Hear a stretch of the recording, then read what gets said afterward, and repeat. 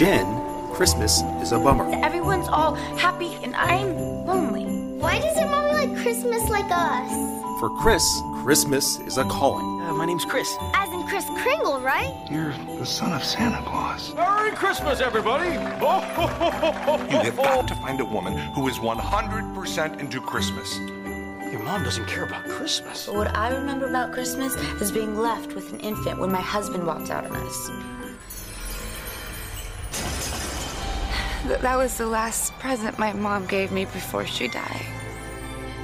When a Christmas romance You're not falling for humbug mommy, are you? You can never stop opening yourself up to the chance of magic coming into your life. There's no magic, Chris. Oh, there's magic. You just don't see it yet. reveals an unexpected I truth. think I'm falling in love with you. I'm in love with you too. You've made me ready to finally take over for my dad and become Santa myself, and I want you to come with me. That drives them apart. I wasted my time on another guy who can't grow up, who thinks he's the son of Santa Claus. She was the one, and I blew it. Only a Christmas miracle Why don't you believe Chris is the real Santa? Chris just pretends to be Santa. So I believe in Chris, Mom. can bring them back together. A bunch of Christmas presents suddenly appeared under the Christmas tree. And it has your name on it! Mar Vista Entertainment presents Oh my gosh. Samira Armstrong, Matthew Lawrence, Julie Brown, and Jim O'Hare.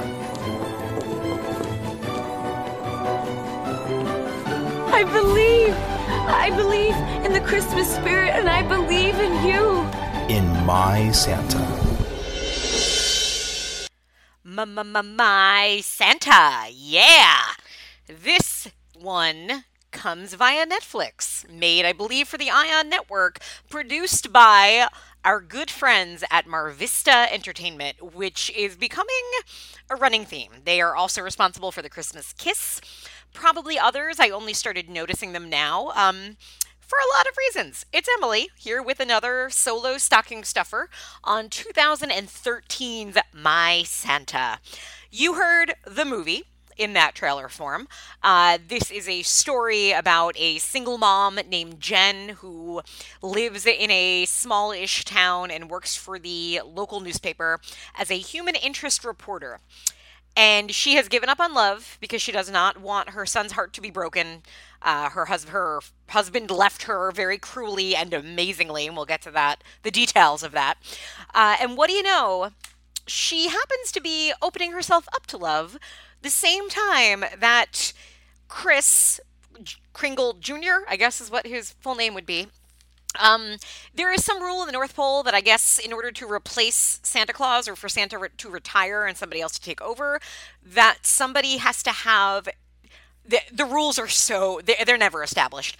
But it seems as though the rules are, okay, you have to have a certain amount of magic and or a wife and or just have had sex. I don't know. It's weird. It seems as though it's been the last couple of years, Chris, played by Matthew Lawrence, and his assistant Elf, played by Jim O'Hare from Parks and Rec, keep traveling to different towns in order to meet a woman.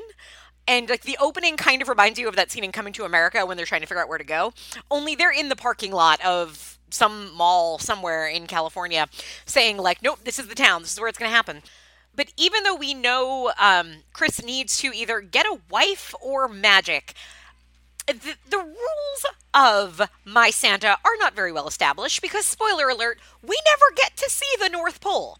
You would think a movie like this is all about, okay, eventually we're going to show you the true magic and you're going to see Chris in action in his home turf, and we don't.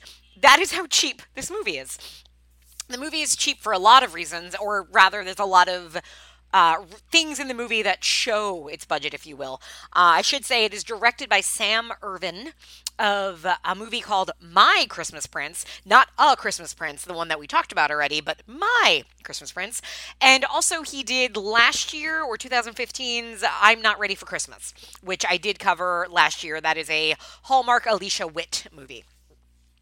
Now this one, again, to tell you, you know it's cheap. Here's why. The opening credits begin, and they are done in Times New Roman font, And that tells you something right there, because I feel I'm not a graphic designer, but I think it's pretty known that you don't do titles in Times New Roman. Also, nobody in the graphics department was smart enough to figure out that a white font is not the best idea when you're opening your movie on a white house. So I couldn't read several of the opening credits. It's just a little thing, you know? We also, throughout the movie, whenever characters are in certain rooms that clearly were not designed to have movies shot in them, we get a lot of echoes or a lot of like muffled audio. You kind of heard that in the trailer. You also heard whoever was dubbing the trailer kind of seemed to be recording from a bathroom as well. So it's just a few things like that. Now the story, I mentioned a little bit. So Jen is a busy, kind of closed off woman, I guess. She's not that career driven. She's a human interest reporter, which I guess you can make a living and, pay for your own home with that career in this town in California. It does not seem believable to me, but hey, it's a movie. And she does not have the spirit of Christmas. And guys, what do you know? You know what story she has to write this week? She has to write a human interest story about the meaning of Christmas and the spirit of Christmas. So it's a little bit of a challenge for her, but thankfully, when she brings her son, Eric, who is insufferable as you would expect, to meet Santa Claus, it's real Santa Claus, obviously, it's Chris, or not real Santa Claus's son, but Eric bonds with Chris, and Eric really wants an action figure for Christmas, but it's become like the hot toy that's impossible to get. So Santa says, oh, don't worry, you'll get it. And when Jen hears about this, she gets pissed off, so she marches Santa to a private room to give her a piece of her mind.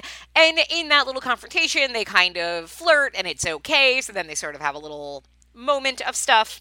Later, she meets him when she decides, after her kid whines about it so much, to get him a real Christmas tree. So she goes to the Christmas tree lot, and what do you know? There's Chris again. So they don't particularly date. Like, what happens is they buy a tree, or they don't, I don't know if they actually paid for it, but he delivers it to the home later. While there, she tries to bake cookies, but it comes out they burn, but don't worry, he can whip up cookies in 5 minutes flat because he's Santa Claus's son. And the chemistry is starting to be there. I think they have one more half date, and then apparently they're in love. And now this second half date is really something, because what happens is Jen has been late on her deadline to write this human interest story about the spirit of Christmas. So her editor sends her to visit this family in town, the Johnsons. And the Johnsons are notable because even though they're having a really rough year, they still love Christmas. And what does that mean? You walk into this beautiful home, and they're all white and blonde, this young family, 2 kids, husband and beautiful wife. And the dad was laid off, and it's been really tough. And so the kids talk about Christmas, and this year they're not getting presents, and it's really sad. And when Jen goes, she brings Chris as Santa Claus there so that he can spread holiday cheer to this really, really poor white family in this beautiful California suburb. The wife burns the turkey, but Chris once again saves it by backwards cooking it with his Santa magic. This, by the way, is a sign. It means that his Santa magic is growing more powerful, and it's because he's falling in love with Jen. Chris also gives the dad a job at the Christmas tree lot. So Christmas is saved for this family. And really, what more do you need? As long as this one pretty white family is happy, I think we could have ended the movie right there, quite frankly. But we don't. Instead, we get one more date where Jen really is starting to feel this thing with Chris. And he takes her to an ice skating rink, which gets me very happy, of course. And then he's ready to confess because it's Christmas Eve, and he's got to tell her, look, I love you. And she says, I love you, even though, like, I don't even think they've kissed yet. I'm Santa Claus's son, and this is great that you're into the holiday now. She has, by the way, already written her human interest story that talks about the Christmas spirit, so we know she's okay. As you might expect, Jen's reaction is, what the fucking crazy shitbag did I fall in love with? Clearly, he's insane. And so she ends the date, gets really disappointed. her way of resolving this is throughout the movie there has been a second love interest for her, this handsome reporter who's been hired at her staff to do the crime beat, and he's like from the big city and, you know, is like looking for real stories and stuff. And he takes her out on a date early in the film, and she kind of doesn't really feel much with him, but, you know, kind of keeps trying because I guess there's no other men in this town for her to date. And Christmas Eve, she calls him so that she can go to dinner with him to, like, really gauge how serious he is. And he's like, I'm not that serious. I kind of just met you, and I'm not really ready to be a dad to your terrible son yet. She's like, oh, okay, yeah, all right, I guess all men are terrible. She goes home, presumably to never date again, and instead finally start the relationship we've all wanted her to start in this movie, which is with her neighbor, played by Julie Brown. Not downtown Julie Brown, but redhead Julie Brown from MTV in the 80s, who I love. And the entire movie is just constantly there, so you're like, ooh, something's going to happen between them. Sadly, it doesn't, because right as she gets home, Eric discovers there are presents under the tree. One is for him, and it's that Magic Mike action figure. I know it's not Magic Mike, but it's easier for me to call it Magic Mike. And the other one, Jen opens, and it is something very important to her. Now, let me go back to a flashback we have in the movie. So Jen is bitter about men because her husband left her on Christmas Eve. I guess it was like the year her son was born. And the movie gives us one flashback, and it is kind of the greatest flashback in film history. Not to speak too highly, but it is.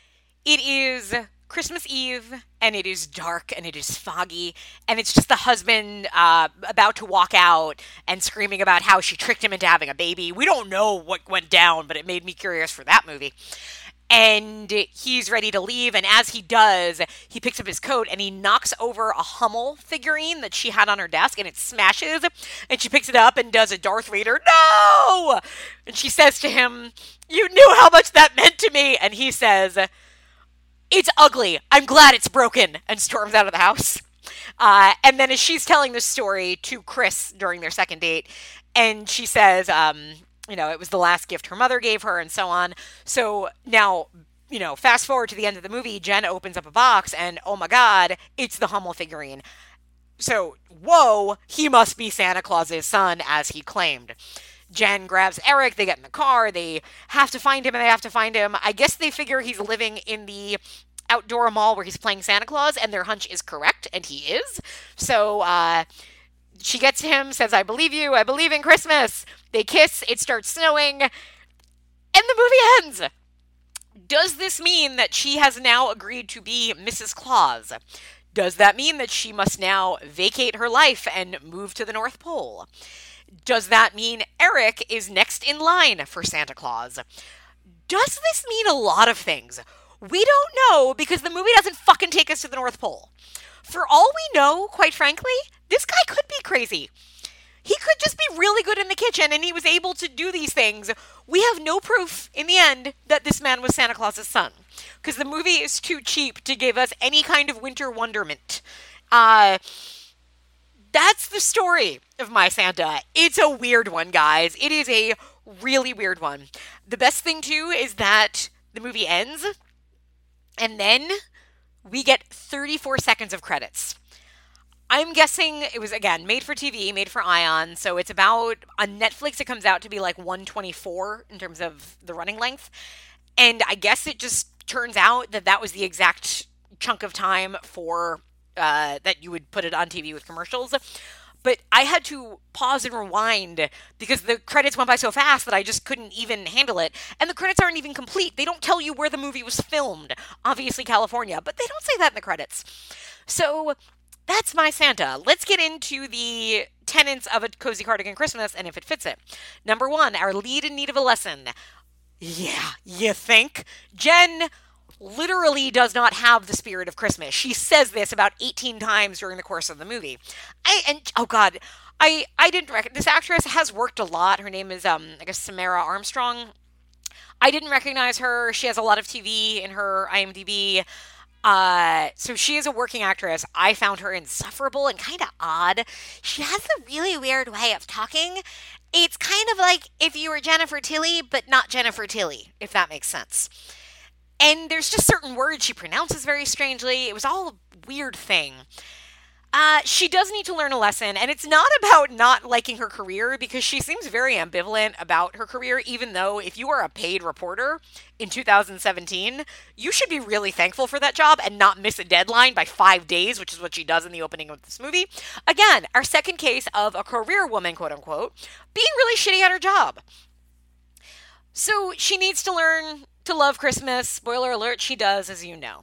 Number 2, our setting, which I assumed we were going to get a magical winter wonderland, but again, as I said, there is nothing. No, like even twinkling of looking up at the sky and seeing a reindeer go by. No flashback of Chris talking to his dad. Nothing at all. Absolutely not.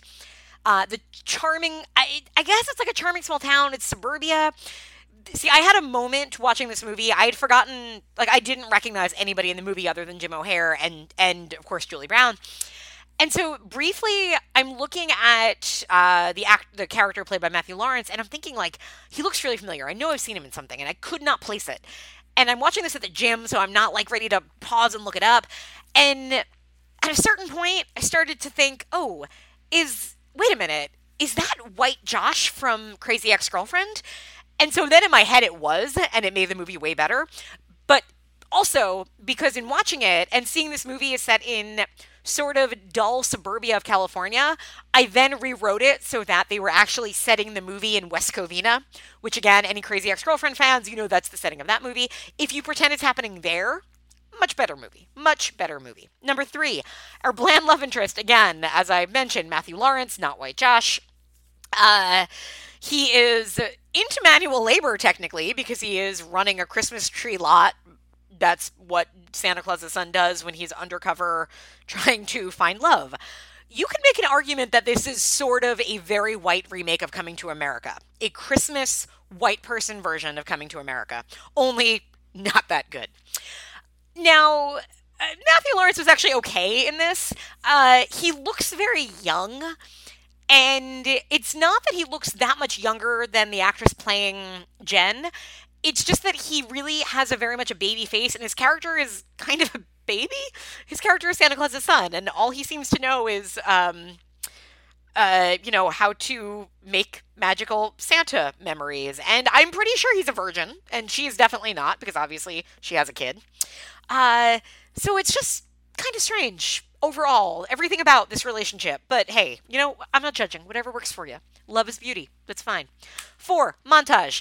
We get a Santa Claus being visited by children in a outdoor shopping mall montage, and it's notable because every child is of a different ethnicity. So that is also the only place that they're able to get black people in the movie. So hey, whatever you got to do.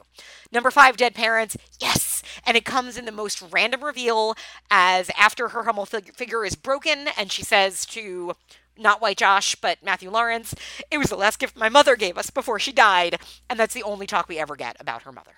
Number 6, of course, is the sassy sidekick, and in this one we get none other than the sassiest of all, Julie Brown. Now, you might remember her. She had a show on MTV in the late 80s. It was fantastic. She made a movie in 1994, I guess, called The Attack of the 5'2" Women, and it was about her as Tanya Harding and her as Lorena Bobbitt. Lorena Bobbitt or Babbitt? Bobbitt, right? Yeah, we'll go with Bobbitt. I have no idea if that still exists anywhere or if it was any good, but I remember liking it when I was 12. She plays the neighbor. And at first it's odd. You're thinking, maybe she's her sister because she's always there. But no, she is Jen's neighbor, and her entire life seems to be babysitting Eric. That's all we ever see her do, and she's doing it like all the time. Every single time Jen goes out to work. Also, I don't know why this kid isn't in school because it doesn't seem that late in the year, but regardless. She, I think her name is Susan in the movie. She gets to be her redheaded, wacky self. She is sassy. I feel like they missed an opportunity to let her just improv and do her own dialogue, but clearly they don't. We know she's sassy because she does wear earrings, and she does get to say things like, "Snap out of it, girlfriend." Later, she does get rewarded in the movie because she kind of commiserates with Jen throughout about how, there's the lack of men in this, small suburb in California. And at the end of the movie, Jen gives her a gift, which is the business card of the other guy she had been dating, the hotshot reporter, for Susan to then call. I guess that's, hey, Merry Christmas, Susan, Merry Christmas. The evil woman character we don't really get, and that's disappointing. I guess Jen is sort of the stand-in for that because she so hates Christmas for so much of the movie. But number 8 for slapstick, again, to me, I think it's official slapstick slash woman not being able to cook or bake. And we get that in twice, 2 cases. Once where Jen is making cookies and burns them. And then later when Mrs. Johnson is making a turkey and burns it. So there, that does count. Our sage old person, we get a few, actually. There is Jack, played by Jim O'Hare from Parks and Recreation. And he is, I guess he's an elf. It seems like he's supposed to be an elf, or he's... okay, you know what he is, plain and simple. He is Arsenio Hall in Coming to America, only a little less sassy. But he does give wisdom and support when Chris needs it. Jen also has an editor at her tiny little newspaper that pays everybody enough to own homes in Southern California. And the editor has a girlfriend who is also a reporter, and they're both older, and I guess it's supposed to be like this kind of sweet story of, you know, the crusty old editor and the his girl Friday, and they're both probably in their like 70s or so.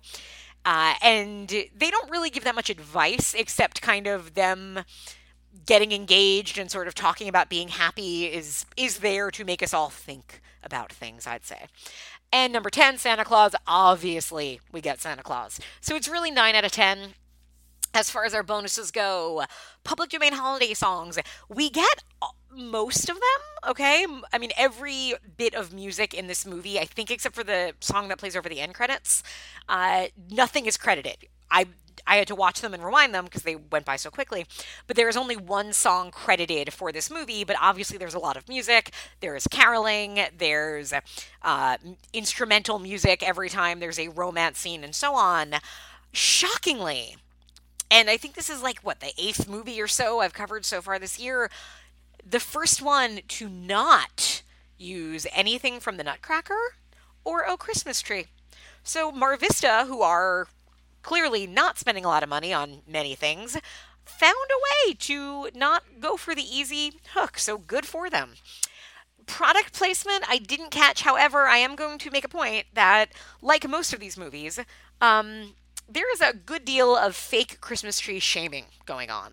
So maybe another secret benefactor of these movies is the living or the live Christmas tree industry.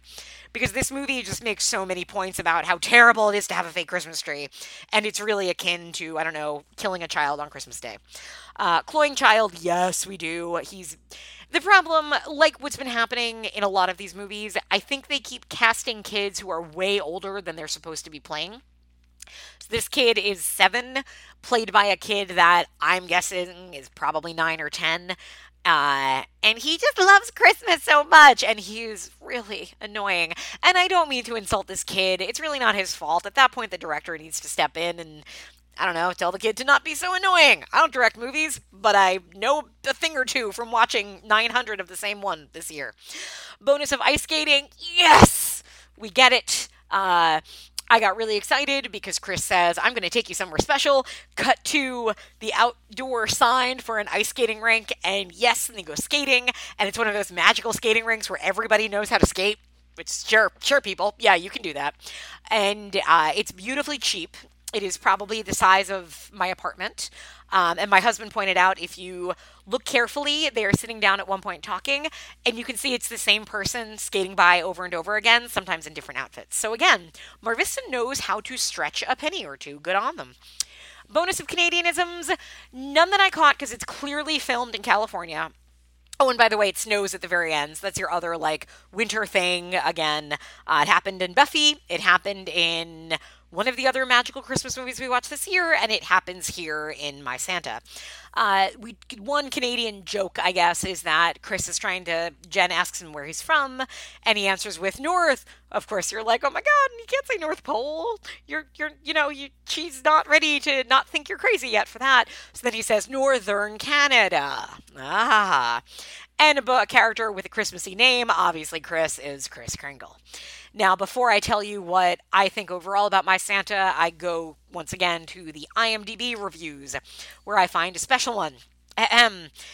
This one doesn't have a star rating. I don't know why, but it is written by somebody named Armand from Romania. And Armand writes, "The Christmas spirit saves all. The mediocre films, the social relations, the holidays. And that film who could be a lovely fairy tale. Not special, but enough nice for a comfortable evening. Love, miracle, a child and a change. Good ingredients for an adventure without great ambitions. A film about family.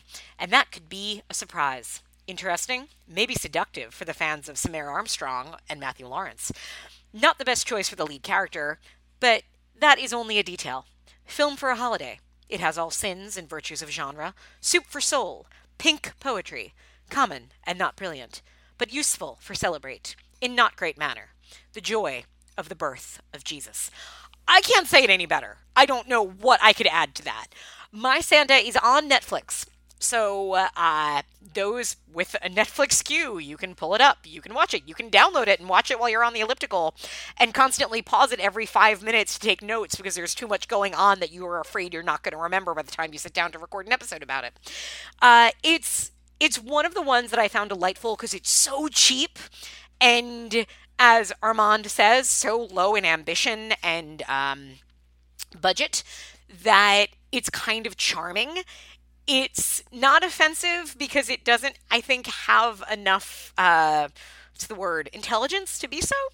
But it's kind of one I recommend for when you want to see the really bottom of the barrel in a good way. So similar to how I felt about Christmas Kiss. No, A Christmas Kiss.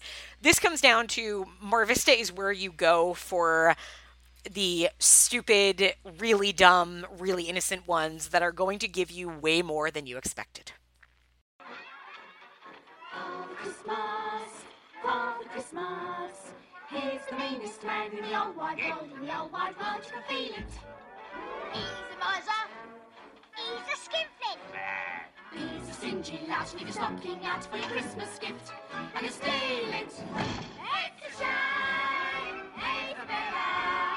What a game for a villain to play on Christmas Day. Of the aeroplane you'll see. Thank you, Governor. Father Christmas will be just as mean as he's ever been, and I'm here to say we should all send Father Christmas on his Merry Christmas way.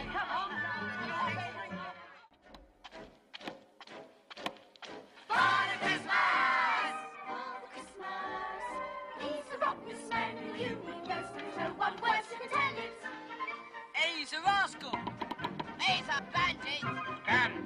Come on up here. Yeah. He's a crafty one. Leave your door undone and go in your house and say, Kids are crying. it's a scandal. What's a game for a vandal to play on Christmas Day? If you distrust Father Christmas, it's as well to know that I told you so, 'cause I'm here to say we should all send Father Christmas. Father Christmas. Father Christmas. Father Christmas, Father Christmas, on his Merry Christmas way.